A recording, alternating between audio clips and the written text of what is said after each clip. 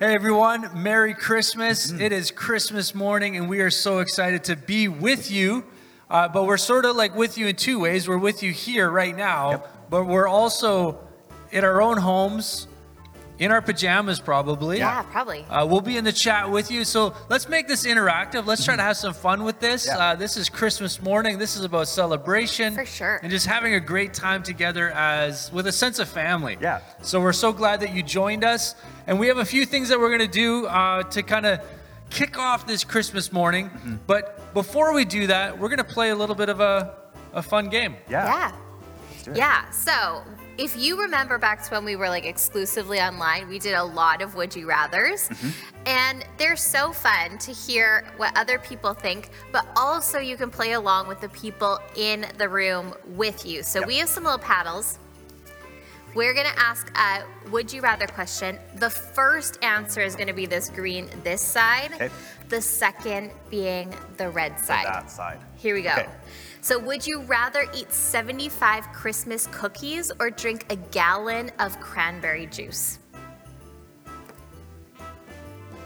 Yeah, I'm gonna go with that. I feel like Yeah. I'd be sick of the cookies by like 20. Yeah, like I might eat nearly 75 on a Christmas day, but I feel like a liter. A liter? Gallon. A gallon. Either way. I could do a gallon. Way of I could cranberry do juice. gallon. Yeah, absolutely. Okay, here we go. Would you rather go the entire holiday season without Christmas shows and movies or without Christmas music? Going on that one. I'm doing this too. Movies is this, and music is that. Yeah, I start listening to consensus. Christmas music in the summer. Yeah, like I think you can't take that from me. I think this year I started listening October. Oh, that's Full late. disclosure. That's super late. I listen to Christmas music as an like innocent bystander kind of thing.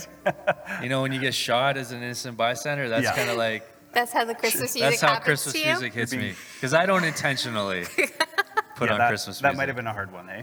Yeah. To just Yeah. decide between the two. Just keep flipping. Yeah. Would you rather eat only the holiday meal, so whatever that is for your family, over and over for the entire month of December, or eat only fast food for the entire month of December? The holiday meal. Like, yeah, for us, like turkey, stuffing, mashed potatoes. 100%. I think this is my thing about Christmas and like holiday meals. Why don't we eat them more often? Like I know Yes. that they're like special and they, have that sense of like being set aside for specific times. But like one time we did a Christmas in July. We did. Best decision ever. And I feel like you could take different parts of the holiday meal and create like a unique thing, like an open-faced turkey sandwich. Right? Yeah, you can innovate. Yes. Okay, but here's a question that I want you guys to answer is what is your favorite part about your Christmas meal that you have at home? Brussels sprouts. Good That's question. the right answer. Yes. Love Brussels sprouts. Stuffing. With gravy though. Also it has true. to be with gravy, so it's not like a one-item thing. Yeah, but gravy's essential. Yeah. Overall. You guys, I don't know if I could pick one. I'll have to think on it. I will. Would you rather be covered in Christmas lights for an entire day or Christmas tinsel for an entire day? This is lights. Yeah. Lights. Yeah, I'm going Yeah. lights. I'm going tinsel. Tinsel? Well, because I feel like there are quite a few dresses on the market that kind of are tinsel-y, fringy. And you can wear that. I don't have any tinsel shirts, so I can't relate. Would you rather swim in a pool of eggnog or a pool of warm cocoa? Wait, is the hot cocoa like a hot tub or is it like a pool? It's like a pool, but No, she hot. said warm. No, she said warm. Warm. So I'm it's still like going with it. Ooh. No, I'm going eggnog. I I don't think I'm want going it. eggnog too. But also, in the comments, you need to let us know if you are team eggnog or... Team egg not. Yes! Good one.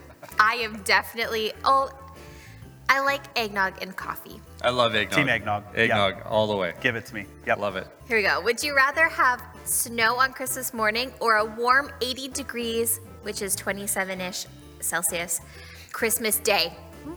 Oh, Give me the hot. Nope. Yeah. I'm a winter guy. I know. Call me crazy. All the snow that is currently outside that may or may not be there on Christmas Day, love it. It is pretty, but Yes. there is nothing like warm weather.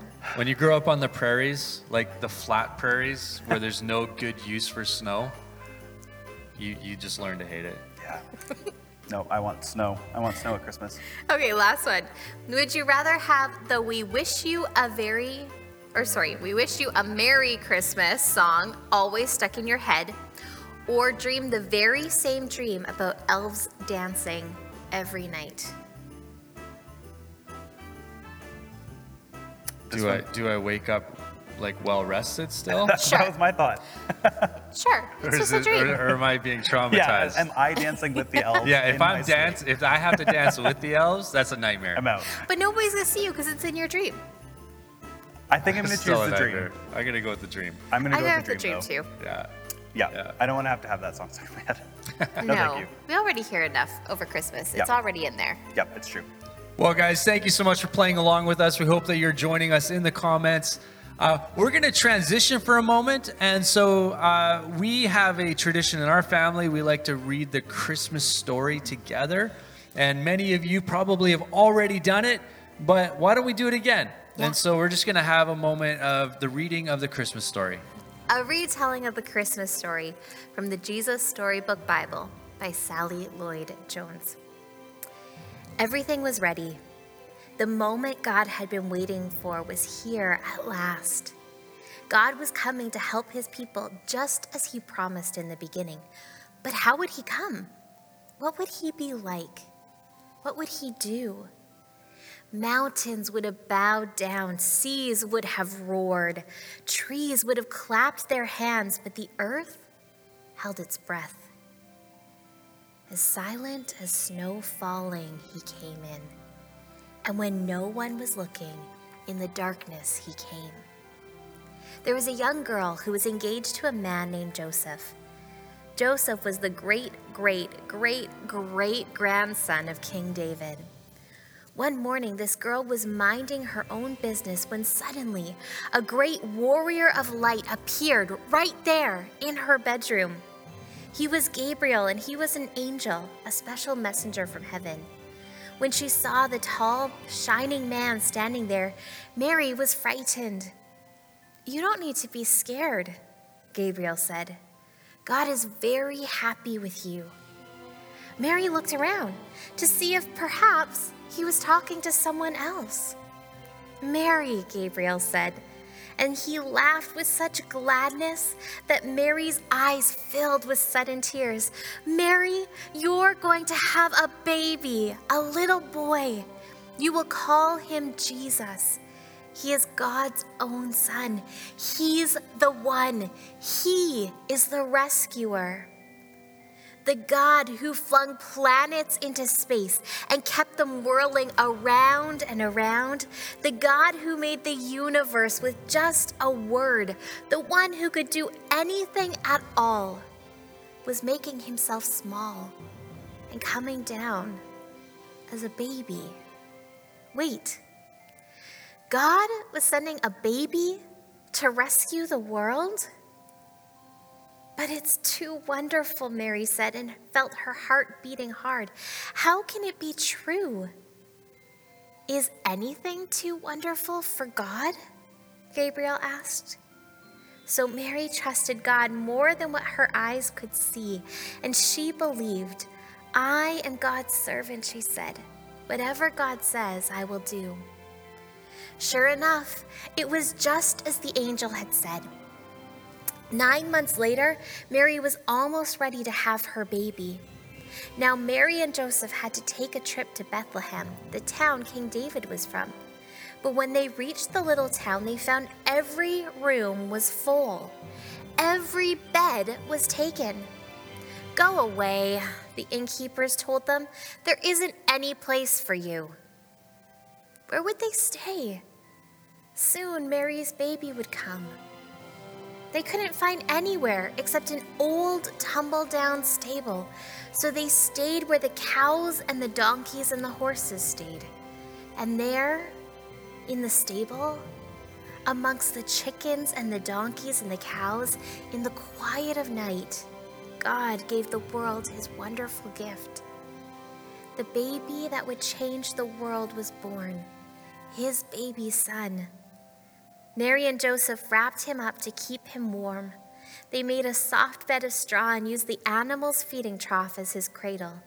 And they gazed in wonder at God's great gift, wrapped in swaddling cloths and lying in a manger.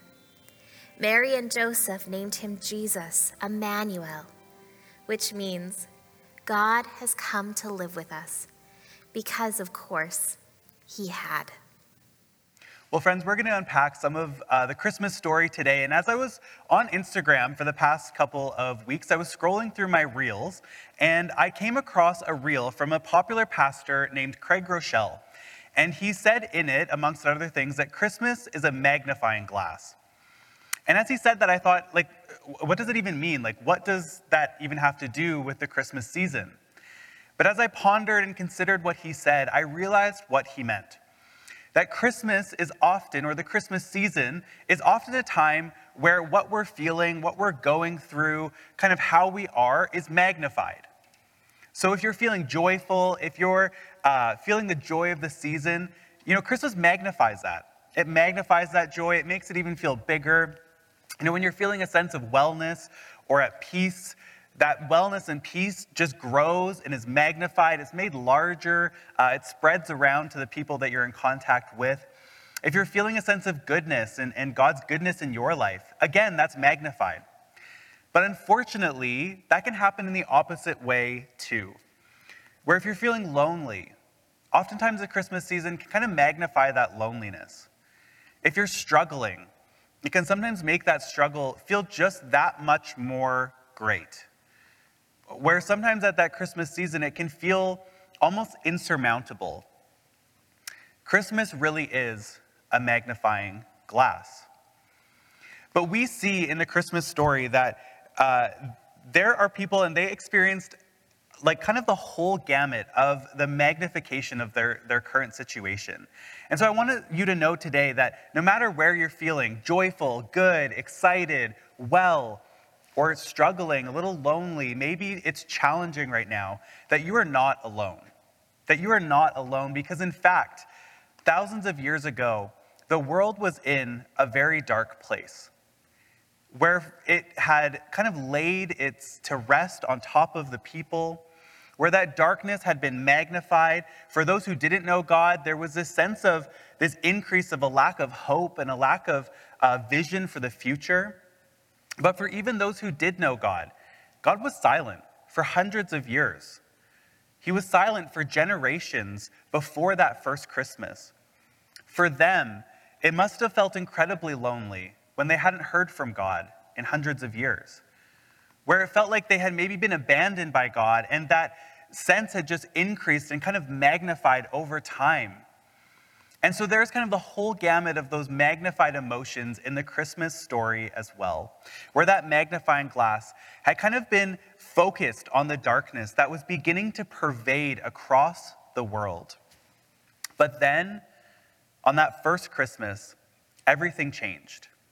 Everything changed. The magnifying glass of darkness and despair and hopelessness, it faltered. It faltered. And it faltered in a little town called Bethlehem. It faltered at the birth of a little baby in a manger. It faltered because the light of the world, the one who prophets and people in the Old Testament had prophesied about and predicted would come for hundreds and hundreds of years, had finally arrived, had finally begun to fulfill all that they were hoping and pining after. That magnifying glass of darkness and despair faltered because all of a sudden, a light had entered the darkness. It banished that darkness. The light had come. And the magnifying glass faltered at that and instead was moved to focus on a Savior and a King, wrapped in cloth and lying in a manger. It's kind of hard to fully grasp what that first Christmas must have meant specifically for Mary and Joseph. It would have been one of those moments where they were grappling with an incredibly difficult yes for both of them. Yes, from Joseph to continue to walk in marriage with Mary, who it seemed had become with child in a way that was nefarious or against the times. But the angel encouraged him to continue to say that yes to her because this was God's plan. Mary, for being visited by that angel and told that she was carrying the Savior of the world, both fully man and fully God in her womb, and that she should continue to say that yes so that she can continue to bear that and have that fulfillment of Jesus coming amongst the scorn, amongst the gossip, amongst the misunderstanding of the people. And so I can imagine, and this is maybe speculation today, but I can imagine that for Mary and Joseph, what was magnified on that Christmas was a sense of fear, was maybe a sense of trepidation, a sense of unknown of what was to come from this yes. But today, I want to look at Mary's response to the one who comes, to the one when she catches a glimpse of who he is, changes everything for her. So we're going to look today in Luke chapter 1, verses 46 to 55. This is what Mary says. She says, "My soul magnifies the Lord, and my spirit rejoices in God my Savior, for he has looked on the humble estate of his servant. For behold, from now on all generations will call me blessed, for he who is mighty has done great things for me, and holy is his name. And his mercy is for those who fear him from generation to generation. He has shown strength with his arm. He has scattered the proud in the thoughts of their hearts. He has brought down the mighty from their thrones and exalted those of humble estate. He has filled the hungry with good things, and the rich he has sent away empty. He has helped his servant Israel in remembrance of his mercy, as he spoke to our fathers, to Abraham, and to his offspring forever." Isn't that such a beautiful phrase at the beginning? My soul magnifies the Lord. In Mary's yes to carrying Jesus, her soul magnified not her fear, not the anxiety, not the trepidation that she may have been feeling previously, but when she caught a glimpse of that Savior, of what was to come, her soul magnified the Lord. Friends, if you are exploring faith this morning, you may be trying to find a place in which your soul calls home. And it may feel like you never can fully quite grasp it. But our very design as humans is to magnify the Lord. It's to magnify who he is over ourselves, to magnify his presence by worshiping him in our lives. This is our design as humans, as created beings by God, to bring glory for all that he's done, for all that he is, and for how he looks on those who maybe feel like they're of humble estate with grace and mercy. You know, the Christmas season and the Christmas story reminds us that when we magnify the Lord, it takes away the magnification of our situation. It begins to diminish and minimize our circumstances, our challenges that we find right now. Now, it may not completely remove all of that. It may not completely remove the pain from our lives. But if our soul chooses, if we choose in our soul to magnify the Lord, then I think all that is around us that's vying for our attention, that's vying for our identity, begins to minimize. As the one who is hope is revealed, as the one who is hope is magnified, as the one who is hope begins to spread in our lives as we catch a vision of the incarnate Christ, the one who is both fully man and fully God, who was born in a humble stable for you and I. Because to magnify is to make bigger, to have something take up more space than it did before. So in this Christmas season, what is your soul magnifying? What is being magnified in your life over this Christmas season? Because when we simply allow our circumstances to be magnified, we are powerless. We live in discouragement. We lose hope. We fall under the lie that we are alone, that we aren't good enough, that we are simply what we feel. But when we magnify the Lord, when we see in that Christmas season that he was magnified, it begins to remove the power of the lie of the enemy in our life, because we know truth, because the life in us in Jesus is magnified, because the hope and peace that he brings only grows as we choose to magnify the Lord. Because one of the things that Jesus' birth fulfilled was a prophecy from Isaiah that was given hundreds of years before he was born. It's found in Isaiah 9:6. It says, "For to us a child is born. To us a son is given, and the government shall be on his shoulders, and his name shall be called Wonderful Counselor, Mighty God, Everlasting Father, and Prince of Peace. This is what those who are living in darkness needed, that the child, the Savior, was born, and he is our wonderful counselor. He is our mighty God. He is our everlasting Father and our Prince of Peace.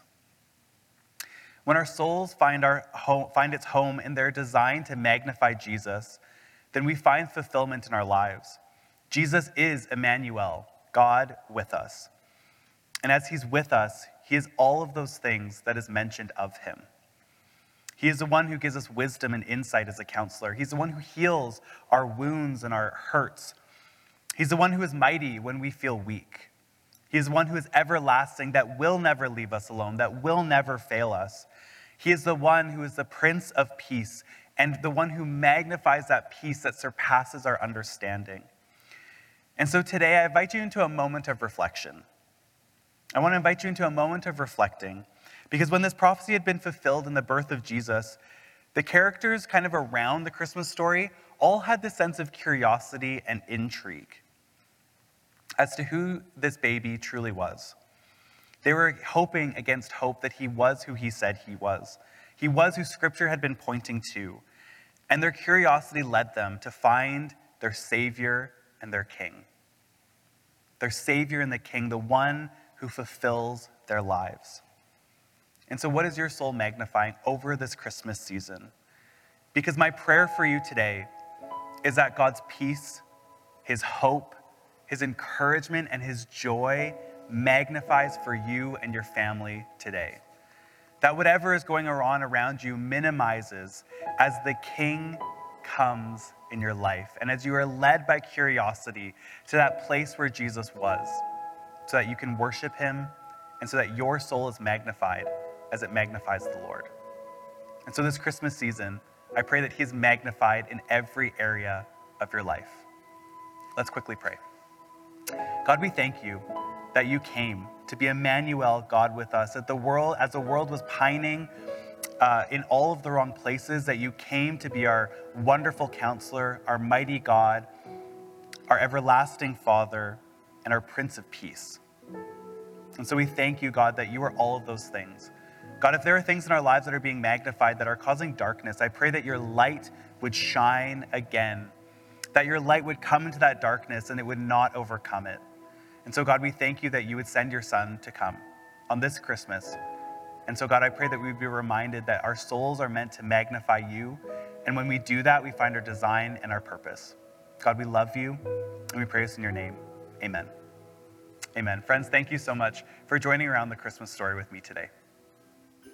Well, everyone, thank you so much for joining us this Christmas morning. And what a great way to just kind of kick off the festivities. And we're glad that you're a part of it. Mm-hmm. So from our living room to yours, Merry Christmas. Merry Christmas. Merry Christmas.